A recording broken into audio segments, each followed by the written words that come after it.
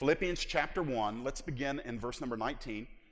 And Paul continues his letter and he says, I know that through your prayers and the help of the Spirit of Jesus Christ, this will turn out for my deliverance, as it is my eager expectation and hope that I will not be at all ashamed, but that with full courage now, as always, Christ will be honored in my body, whether by life or by death.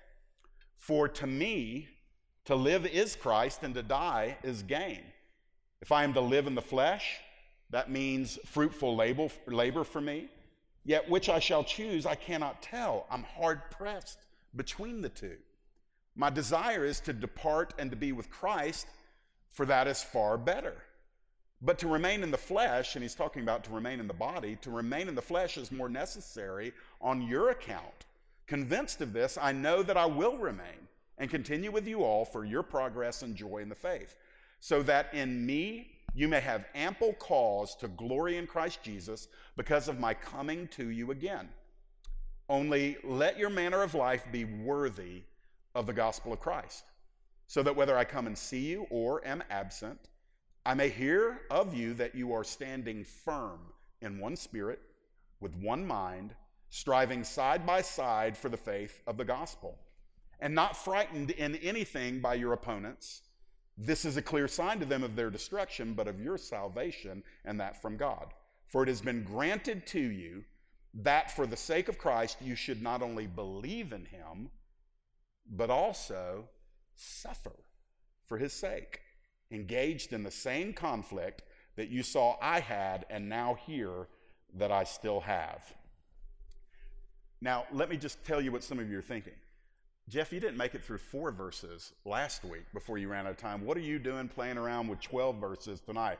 Listen, I am growing in my faith, so I hope to be able to make it through these tonight. I really do. I want to talk to you about what it means to follow those who follow the King.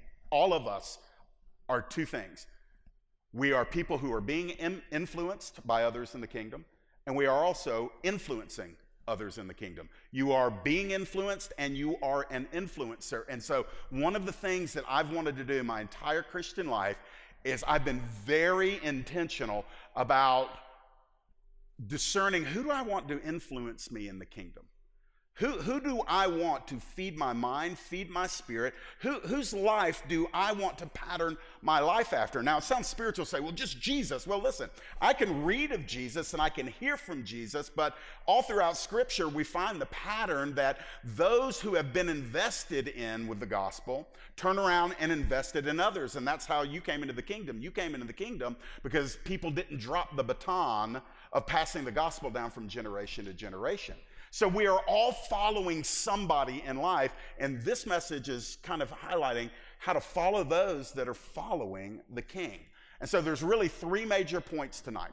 I want to go upward together, I want to go inward together, and then I want to go forward together. And all of this is based on what Paul is writing to the church at Philippi. So let's start up in verse number 19. And that's what we're doing. We're going verse by verse through this entire little book, 4 chapters in the Bible. Let's start in verse number 19, and let's begin to talk about what it means to go upward together.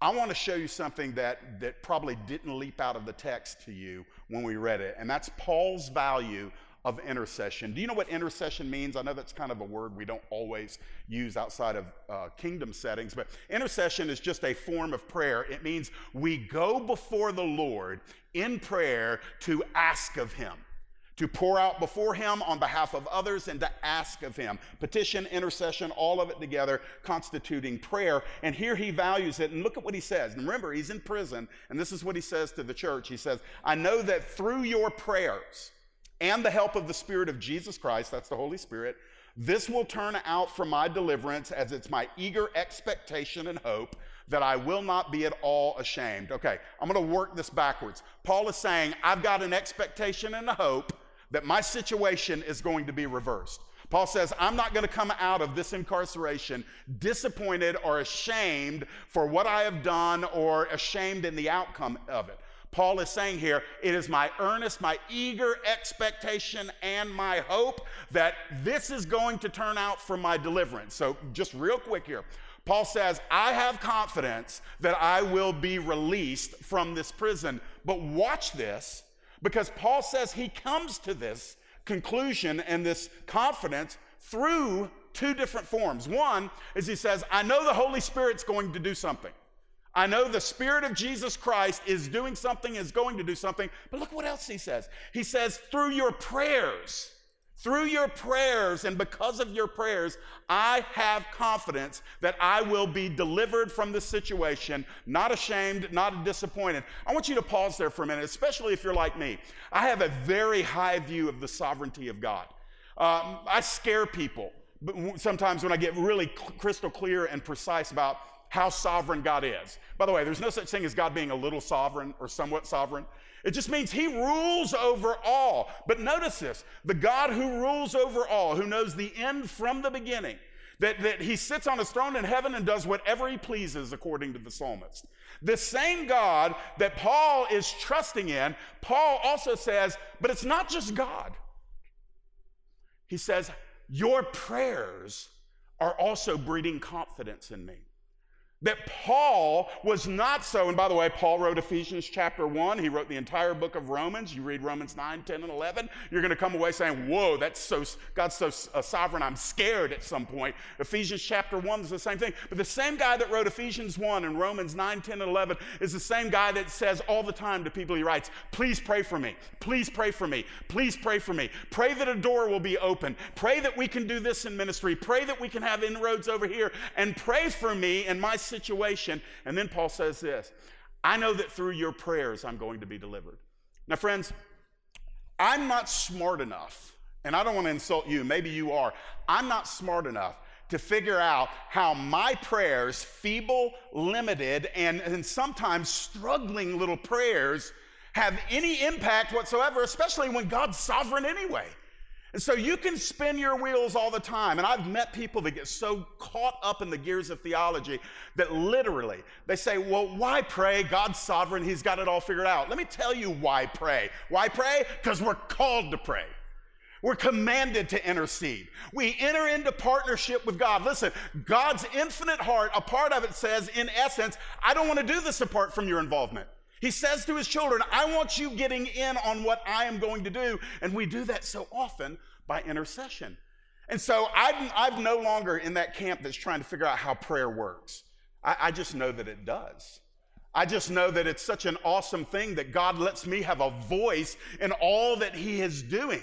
And so I will leave it to much smarter people to try to figure out prayer. In the meantime, I'm just going to keep on praying. And Paul says the same thing here. So he's going upward with them. He's saying, your prayers are having an effect on me. You're in Philippi, a Roman colony. I'm all the way in Rome. And your prayers, by the Spirit of Jesus Christ, are giving me a confidence that I'm going to be delivered.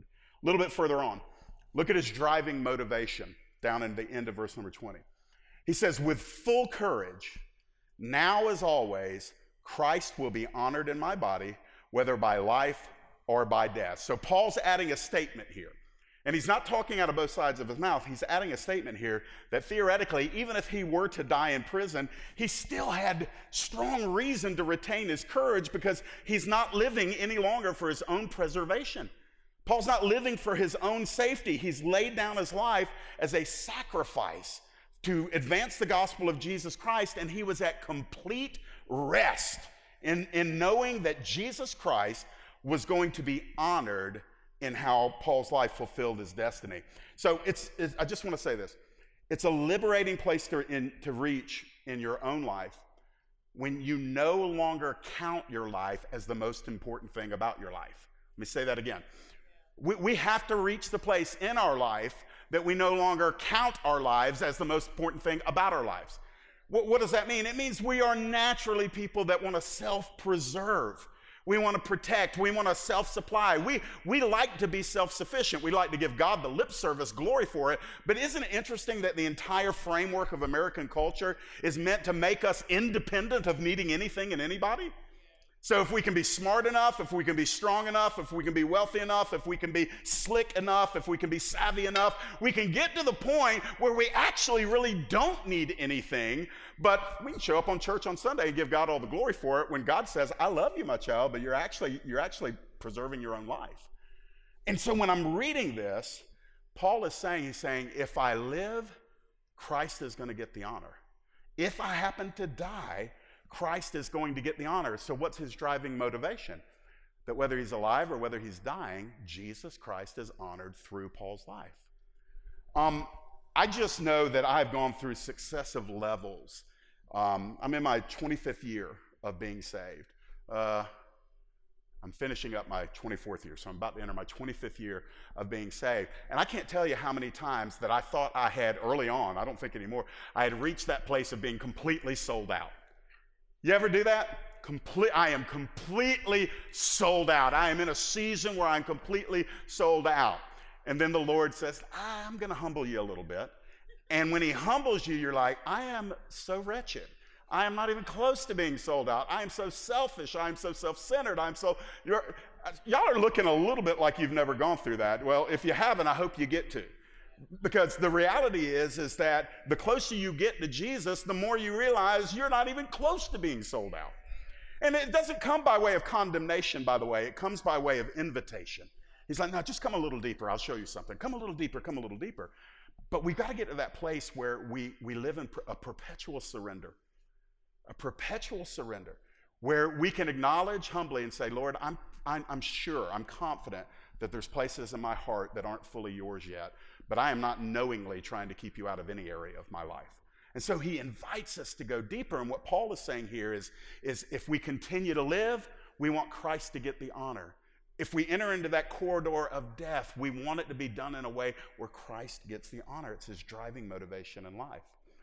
It isn't too radical for you who have grown dissatisfied with the status quo Western American version of Christianity. It's not too radical for you to keep pressing in and keep pressing in and keep pressing in. There are so many forces around us that just want us to reach that average level of Christianity. We're moral, we keep short accounts of sin with God, we're kind, we're loving, but we're not necessarily, losing our life for the sake of the gospel. When Jesus' strongest invitation was, no, come and lose your life because that's where you're going to find your life. And Paul had reached that place. Now, you even see a progression in his letters. He goes deeper and deeper. But let me stay on track here. So that's his driving motivation, that Christ would be honored.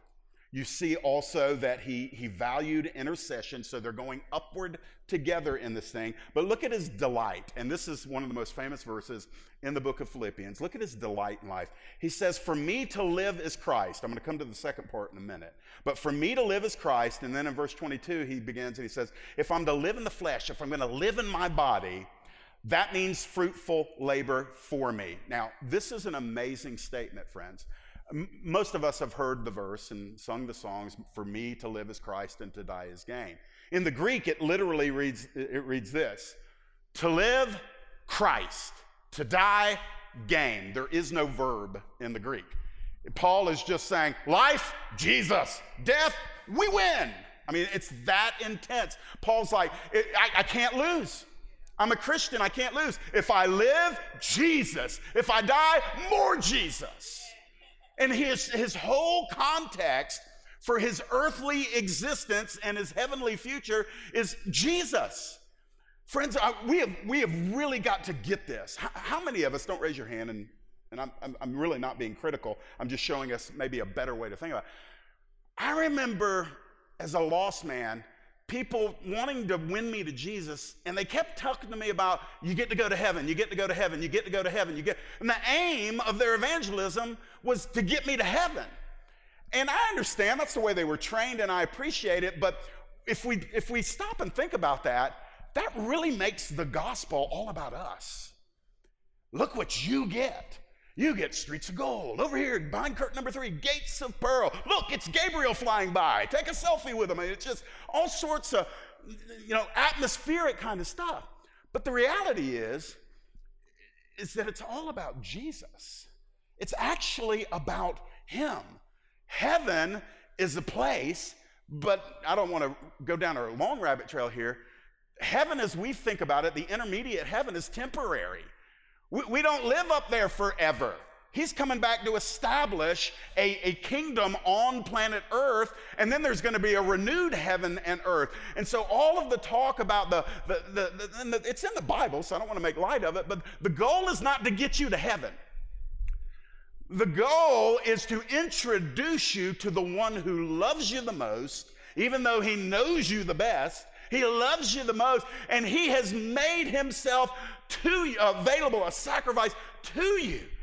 And when you received him, he made you a new creation. It's all about him, and the pulse in our spiritual veins is not supposed to be heaven.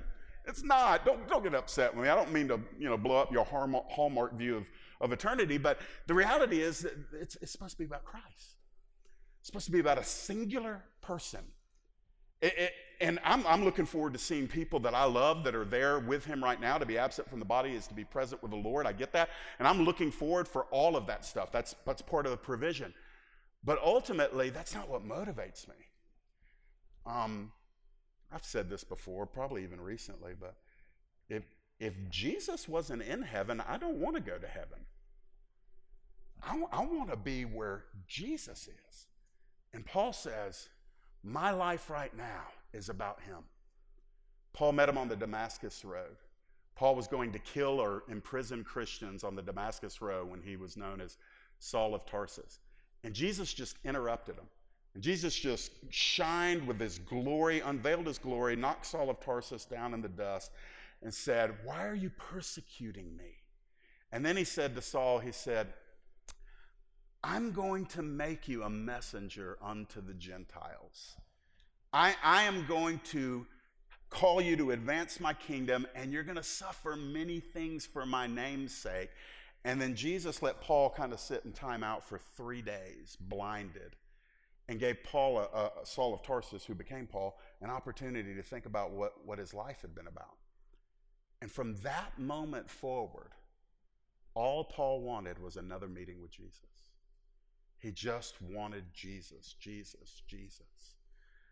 There's a lot of things that are going to come against that desire growing in you. Man, we have a lot of things down here that we love. Good things, not bad things. A lot of good things that we love. But I have to go radical with you here. You have to love Jesus more than you love your spouse. You have to. I do not want my wife to love me more than she loves Jesus. She can't love me properly at all if she loves me more than she loves you.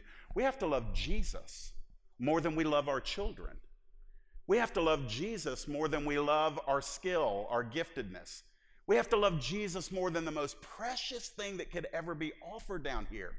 And so it's a pressing in process. And Paul was able to say at this juncture in his life, for me, living is Christ. He could not conceptualize his life in any form of detachment from Jesus. And yet we find that happens all the time to people now. That they do the Jesus thing on Sundays. They do the Jesus things on Wednesdays. They do the Jesus stuff at set times, but then they've got their real life, and that's just never meant to be the gospel. Paul said here that his delight was Jesus himself, and to live this life meant to live in fruitful labor in the kingdom. So Paul saw that his delight was Jesus himself, but his activity was, how can I be fruitful in kingdom endeavors?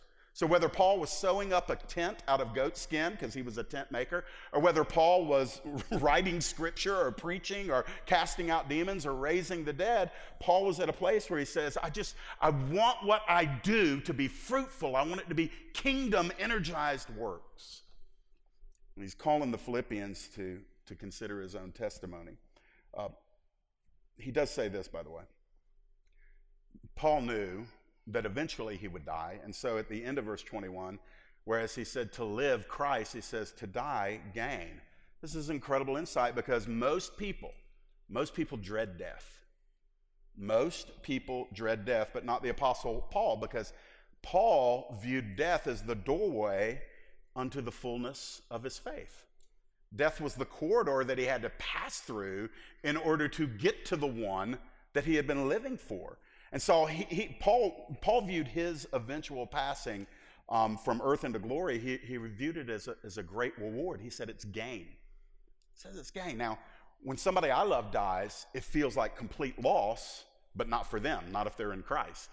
I can tell you, man, they're not up there saying, oh no, if I could only go back. They're not, man. They love us, but they do not miss us. I mean, listen, I don't want to be ugly about that because I know that can touch fresh wounds, but it is true. And they're not worried about us because they've just seen everything that we're still having to kind of move towards in faith. They're like, oh, it's if they could speak, it would be, it's glorious, it's glorious, it's going to be so good. And yet, Paul was able to say, hey, living, it's all about Jesus. Dying, I enter into the fullness of my inheritance. Friends, let me just ask you, does that spirit, is that in you? Is that in you? Maybe if you're single here tonight, the temptation for young single people or any single people is, yeah, I don't want to die, I don't want to go, I don't want my life is over until I get married. And I get it, but that's wrong. That's just jacked up. I'm sorry. I get it. I understand it. But you're missing it. I mean, you don't have any kids yet. I just want to have children. I'm going to tell you something. Nobody that steps into the other side and sees King Jesus feels like they got ripped off on planet Earth. But we have to appropriate that by faith. Why? That means we are content with what we have and what we don't have. We are content wherever we are. And eventually, when death comes, because it's appointed unto people to die one time, we have an appointment with dust. But we don't need to dread it. We need to recognize, no, that is the final chapter in this segment of our life, and we step into glory. So let's go beyond the upward. Let's come back down to earth. And as a matter of fact, Paul's going to allow us to go inward together. Paul's going to tell you a little bit more about this conflict that he has in his heart between the tension of wanting a fruitful life down here in our appointed time versus receiving the fullness of our inheritance. Paul tells us how he actually feels about it. And so let's look at this. I call verses 22 and 23 a glorious conflict. Now, watch this. This encourages me. Paul, he's talking about either staying here or going to glory with Jesus. He says, which of the two I shall choose, I can't tell. Paul says, I am hard pressed between the two. Now, I'm going to caution some of you super spiritual people, because super spiritual people will say, forget all this, I'm out of here, I'm ready to go. Come on, let's go. Lord, take me out of here. Come on, I'm ready to go. Now, hold on, wait, that sounds right. And it probably expresses a noble desire, because Paul's going to say it's better to be with Jesus. But Paul actually felt a conflict about it. He's going to tell us why. He's got this two-way pull. Because Paul viewed his life as belonging to Jesus on the earth, he knew that his life had value to other people. So, yeah, if it's selfishly speaking, yeah, I'm ready to go when the Lord wants me to go. Lord, you want to take me home tonight? I'm ready to go. Yes, I'll confess, maybe even a little eager to go, because for me, that's the most awesome thing in the world, to be with him. Matter of fact, I'm getting excited just kind of processing it there, but it's an awesome thing. But hold on, my life's not about me. Your life's not about you. Our life is about Jesus, and we must recognize that when it is our time, we will go, but until then, we've still got a purpose. We've still got people all around us that can benefit by what he has done within us. And so this conflict needs to be in our heart. A strong, passionate longing for glory, to be with him, with nothing in between. I mean, imagine that with me. Nothing in between, to be with Jesus. You won't have any sin issues. You won't have to be there by faith. I mean, Peter talks about we love the one we haven't seen yet. That our greatest longing is towards someone that I haven't seen him. I don't know if you have. I've never seen the resurrected Son of God. But we have all these barriers between us and him. Faith is a glorious gift, and it's an awesome thing on this side of earth. But I'm looking forward to the day where I won't need faith anymore. But at the same time, because of what he's invested in you, your life has value right now. Eternal value. Kingdom value. That the Lord Jesus Christ wants to take what he has invested in you, he wants to fill it to its fullness, and then he wants to pour you out on other people, then he wants to fill you up again and keep pouring you out. That's his desire. Every single one of you. You know, we are the salt of the earth. We are the light of the world. Listen, the salt's got to get out of the salt shaker. And so the omnipotent hand of God wants to take you as the salt, and he wants to sprinkle you on people. He wants to pour your life out on people. And so Paul is recognizing that God has used him, and he's expressing to this. So he talks in verse 23 about our deepest hunger. Here it is. My desire is to depart and be with Christ, for that is far better. So remember I said super spiritual early? I didn't say it was a bad thing. I just say sometimes we don't think it through when we say it. We're just like, Lord, get me out of here. Most people are like, Jesus, you just need to come back. You need to rescue us. You need to get me out of here. And they say that when they're in like a really deep valley. You put that same person on the mountaintop, they're like, yeah, it's cool if he comes back today, but if not, I'm doing great. But the reality is we're very circumstantial with our theology. And so obviously when the groans of life are finding us, yeah, it intensifies our longing. But Paul's just saying this. He's not talking about, I want to get out of here to escape my jail cell. He hasn't complained once about being incarcerated. He's acknowledged it, but he hasn't said a word about, wish Jesus would just come get me out of here. This is unjust. This is terrible. Look at what's happened to me. He hasn't said a word about that. He's just like, nah, I just want to be with him, and not because I hate being down here, but just to be with him is far better. It's actually better. I've done more funerals than I can count, and most of them, not all of them, but most of them have been for believers. And I always try to be sensitive to the family's needs. But I have a hard time feeling sorry at a funeral of a believer. I want to be compassionate to the family and everything. But listen, when I die, and I don't know who's going to preach my funeral. I have no idea. Probably Billy or Dustin or one of those guys. Art, you ought to say a couple of nice things. You know, the good, the bad, and the ugly. But the reality is this, is I don't want anybody making just this sad occasion. I'm going to promise you something. The moment I step over, I'm shouting, man. I'm the happiest I've ever been in existence. Why? Because it's far better to be with him. And I think the undervalued gift of Christians now is that although we can't be with him physically while we're down here, but we can abide with him in faith. We have him now. And so I don't want anybody to postpone their glorying in Jesus and their joy in Jesus and put that on hold until you step into heaven. At the same time, there's a whole lot more to your existence than what's happening right now on planet Earth. That this is not your home. You're a passerby. You're a pilgrim. You're not meant for here. You were actually born for another kingdom. You were born the second time for another kingdom. God's purposes for you are not rooted in this generation and this culture and all your dreams and your aspirations and your accomplishments. It doesn't mean blow all that stuff off. It just means this. Don't take your deepest satisfaction from the wells of earth. Drink deeply from that kingdom where your primary citizenship lies. It helps keep your problems in perspective, by the way, too. Because I'm sure maybe one or two of you have a couple of problems in life going on right now, just theoretically.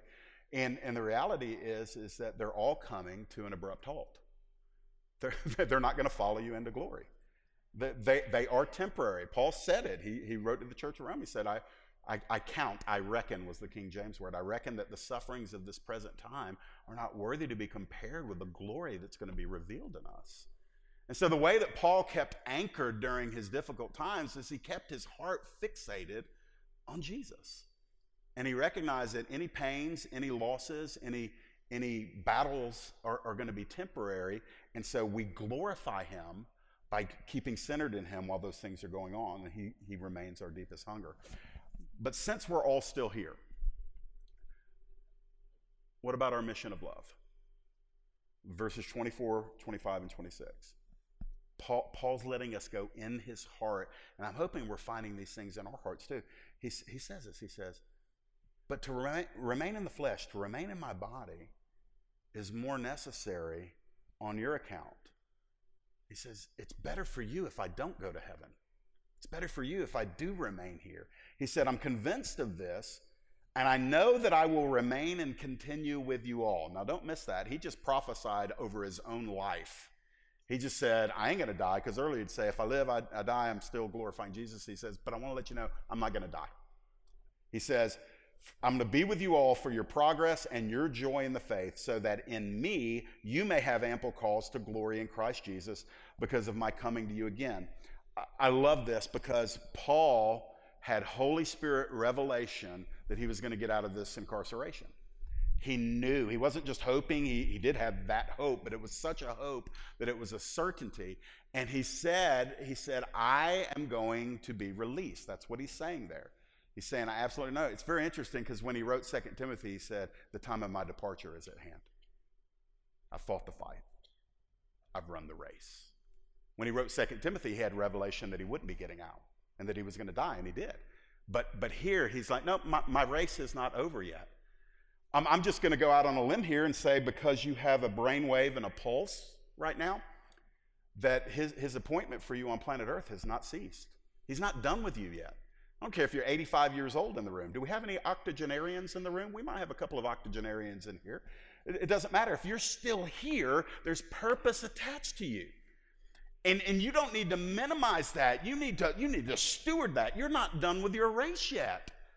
You could have 5 years left. You could have 50 years left. None of us know that, but the reality is this. We have to steward today as unto the Lord. Why? Because to live, Christ.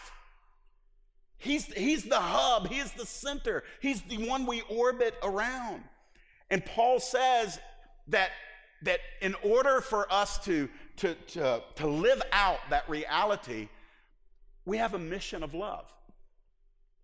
It just means, in some aspect, we have to remain continually aware that our lives are meant to be spilled out for the good of other people.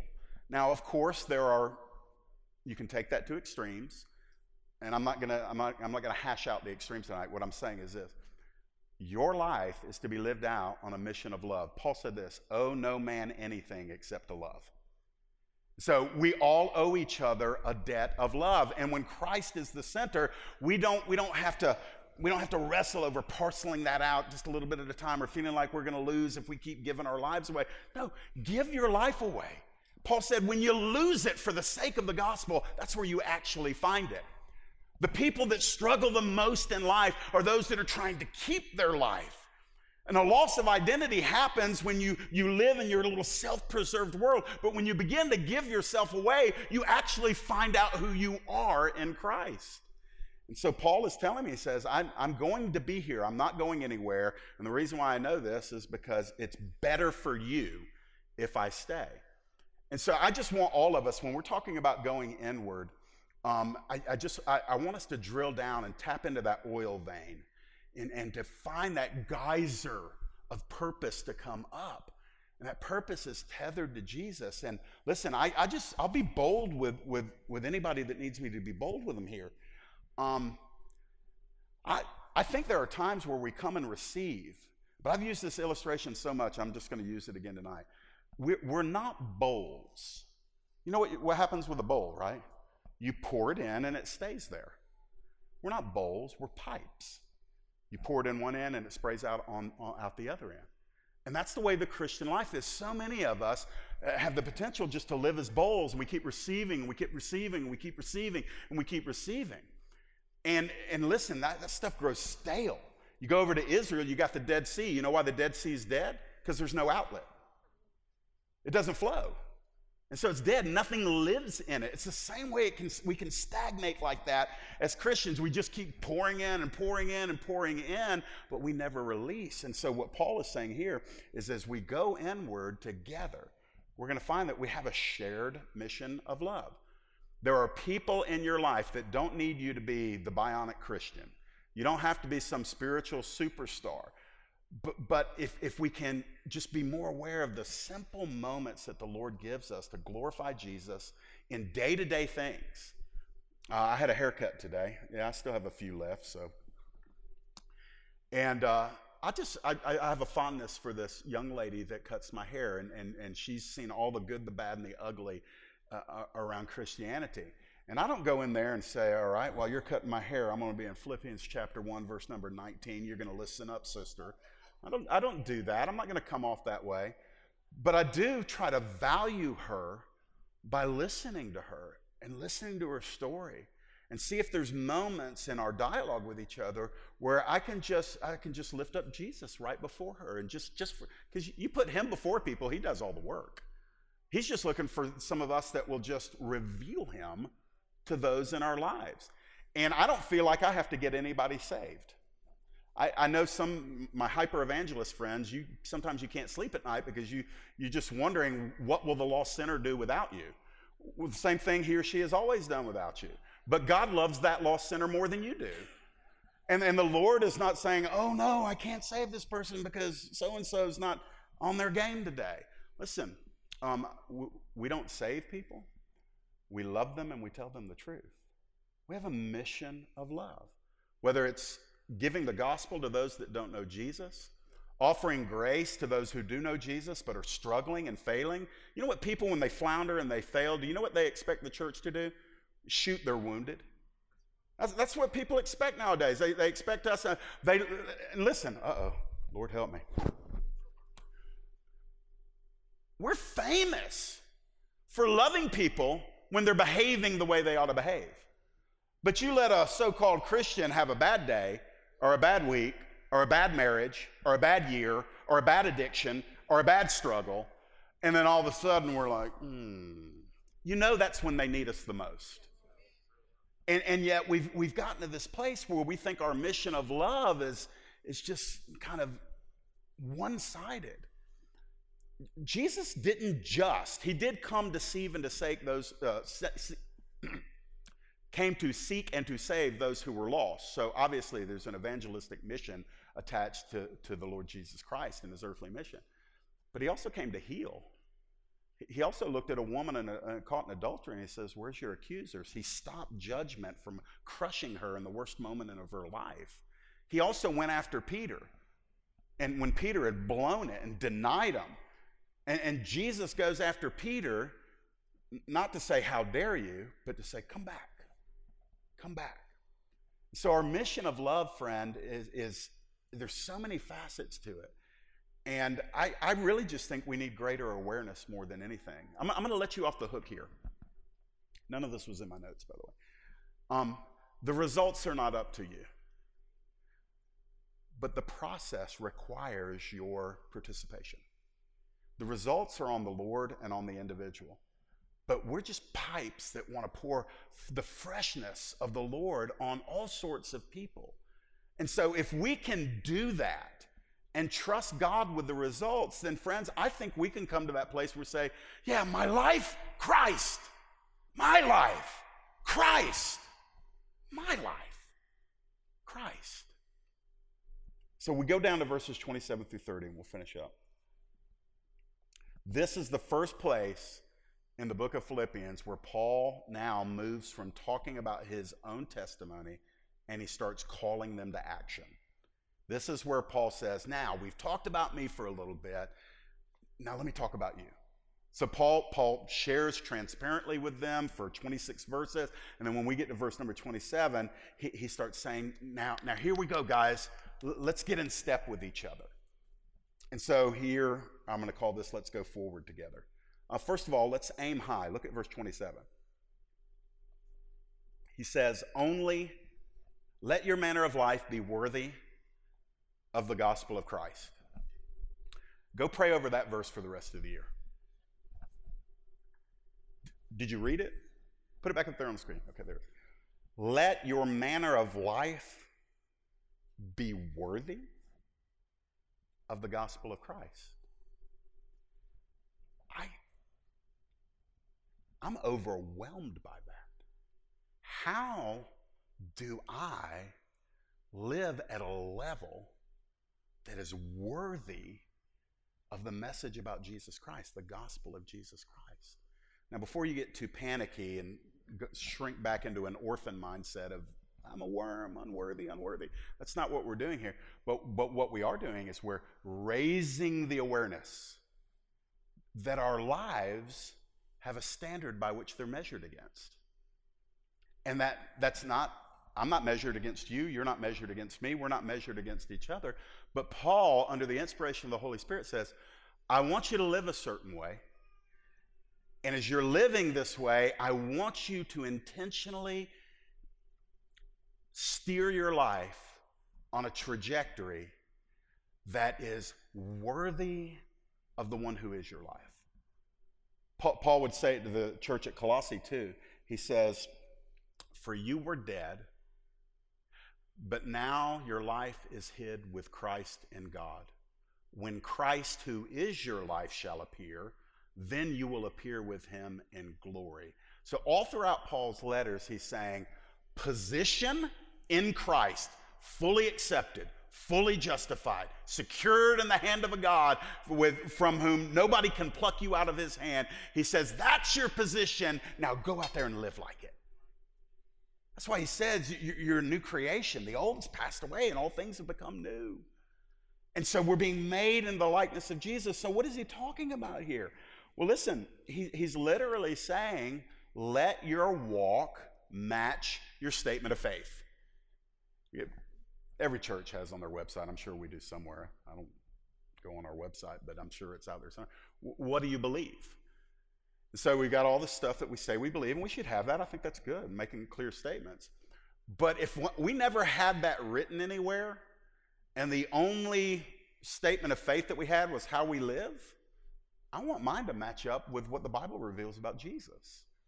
And listen, none of us are executing perfectly all the time. It's not about, walking on eggshells and, oh no, I've sinned again. I mean, listen, the Bible says if we say we have no sin, we lie and we do not speak the truth.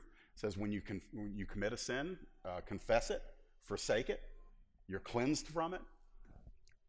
But that ought to be the incidental, not the constant. And so I'm actually responsible, and you're actually responsible for living a life that reflects accurately on the gospel of Jesus Christ. The biggest hang-up that non-believers have with people like us is that we preach, sing, and say one thing, and then we go out and live all jacked up. And they have a right to call us out on that. That hey, we love your songs, too bad you don't live it, Mr. Worship Leader. Hey, preacher man, saw your sermon on WATC TV 57 the other day, but you acted like a jerk in the grocery store line. That's an actual thing that happened to me, but I'll leave that for a different time. I'm going to encourage you to aim high, even if nobody else around you is doing it. To really, like in your marriage, when you're dialoguing with your spouse, that y'all know the patterns because y'all been together since the earth's crust was cooling. You've been together a minute, and y'all know each other's patterns, and so you know what you can get away with, you know what you can't, you know how to push a button and then pull back, and couples learn all that stuff. Hey, why don't you knock that off and just start being like Jesus to him or to her? Just see what happens. Your spouse may fall on the floor of a heart attack when that starts happening. Pick them up and just say, hey, look, I'm trying. I want my marriage, I want my part of the marriage to be a reflection on Jesus. Same thing at work. It's not always going to be rewarded, by the way, but this isn't saying anything about reward. It's saying about how we're going to live. And so let's aim high with that. Let's go forward together. And by the way, when I see you doing it, it makes me want to do it all the more. When you see me doing it, it makes you want to, and that's why it's a together thing. So we're moving forward together in this. Let's move in unity at the end of verse 27.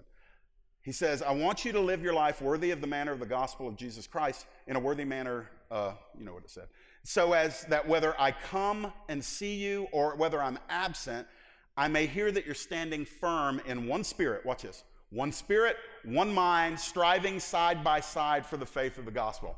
Paul's about to pull the curtain back just a little bit.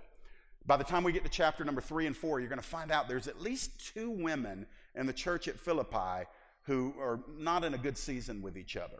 Paul doesn't harshly rebuke them, but he gently nudges them. And I think he's probably addressing it very gently here. He's saying, hey, one of the ways that you live in a manner that is worthy of the gospel of Jesus Christ is that you stand firm with one another in the Spirit.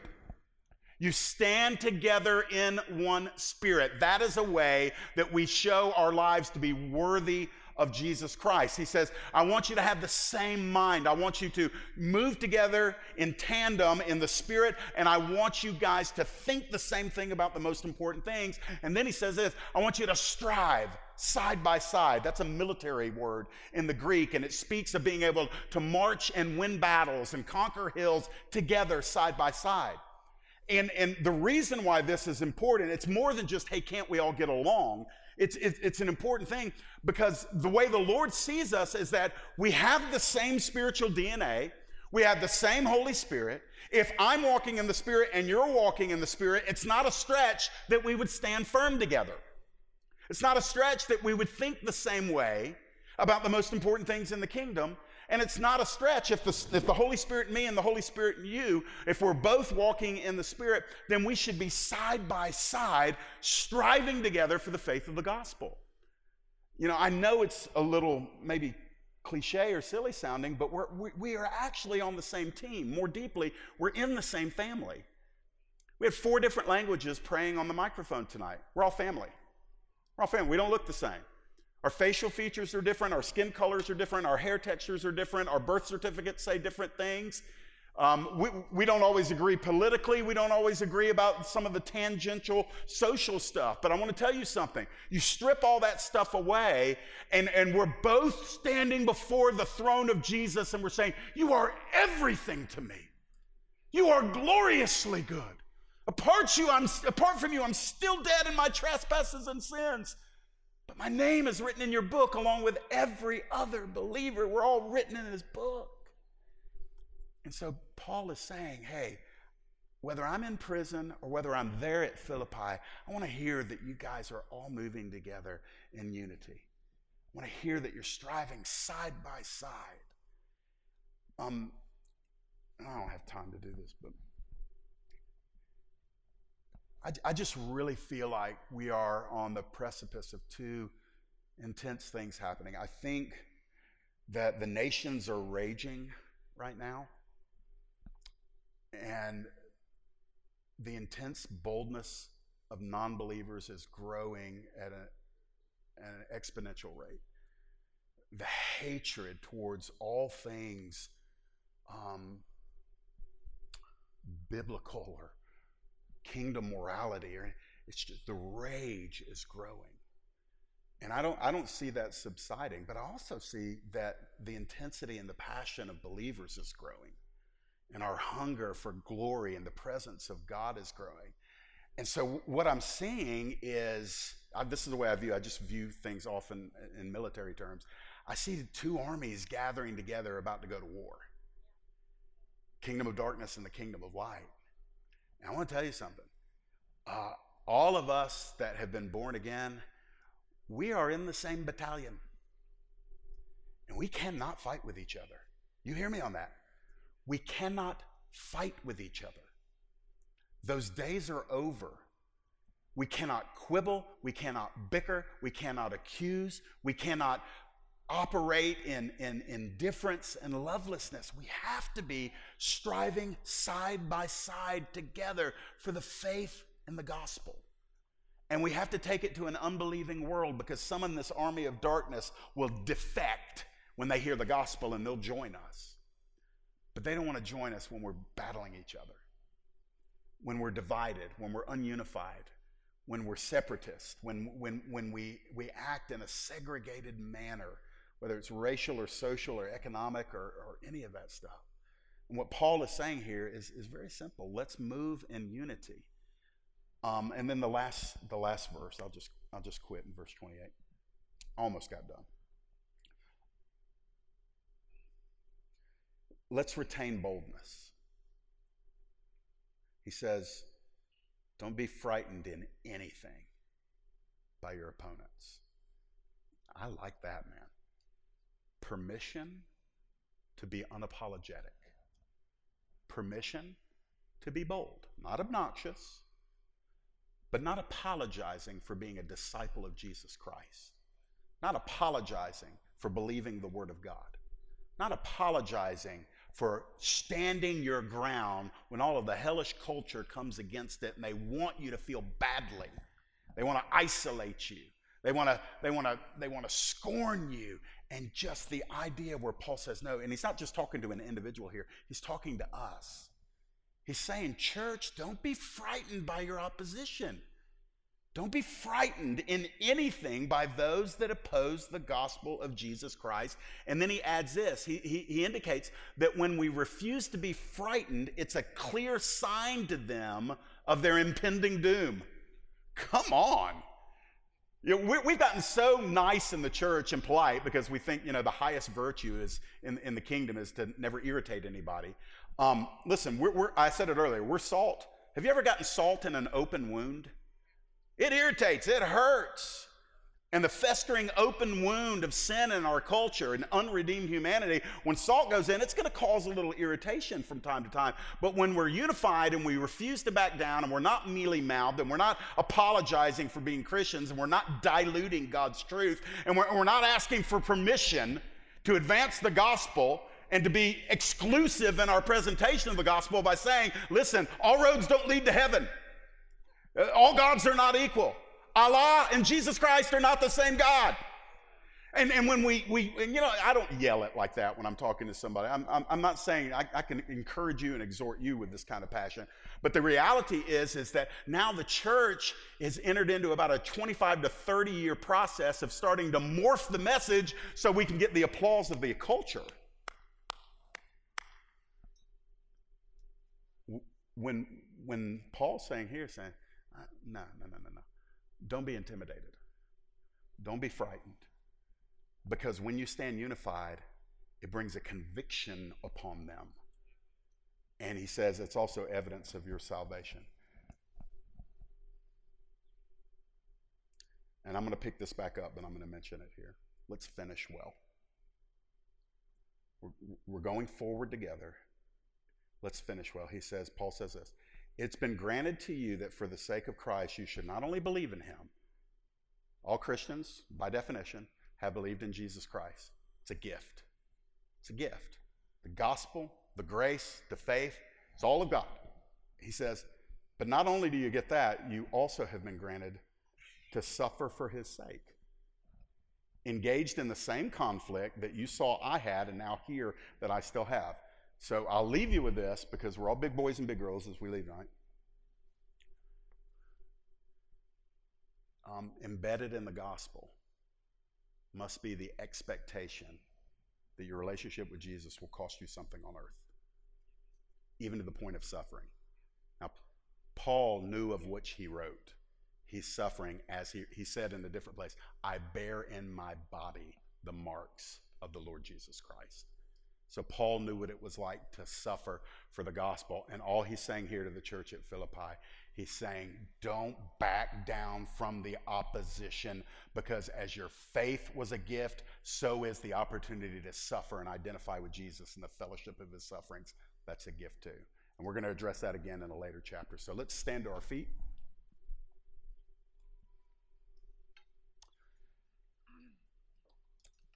Lord, unify this house and unify us with your other children that aren't part of this house. Holy Spirit, please be relentless on our hearts when we actually are opposing each other.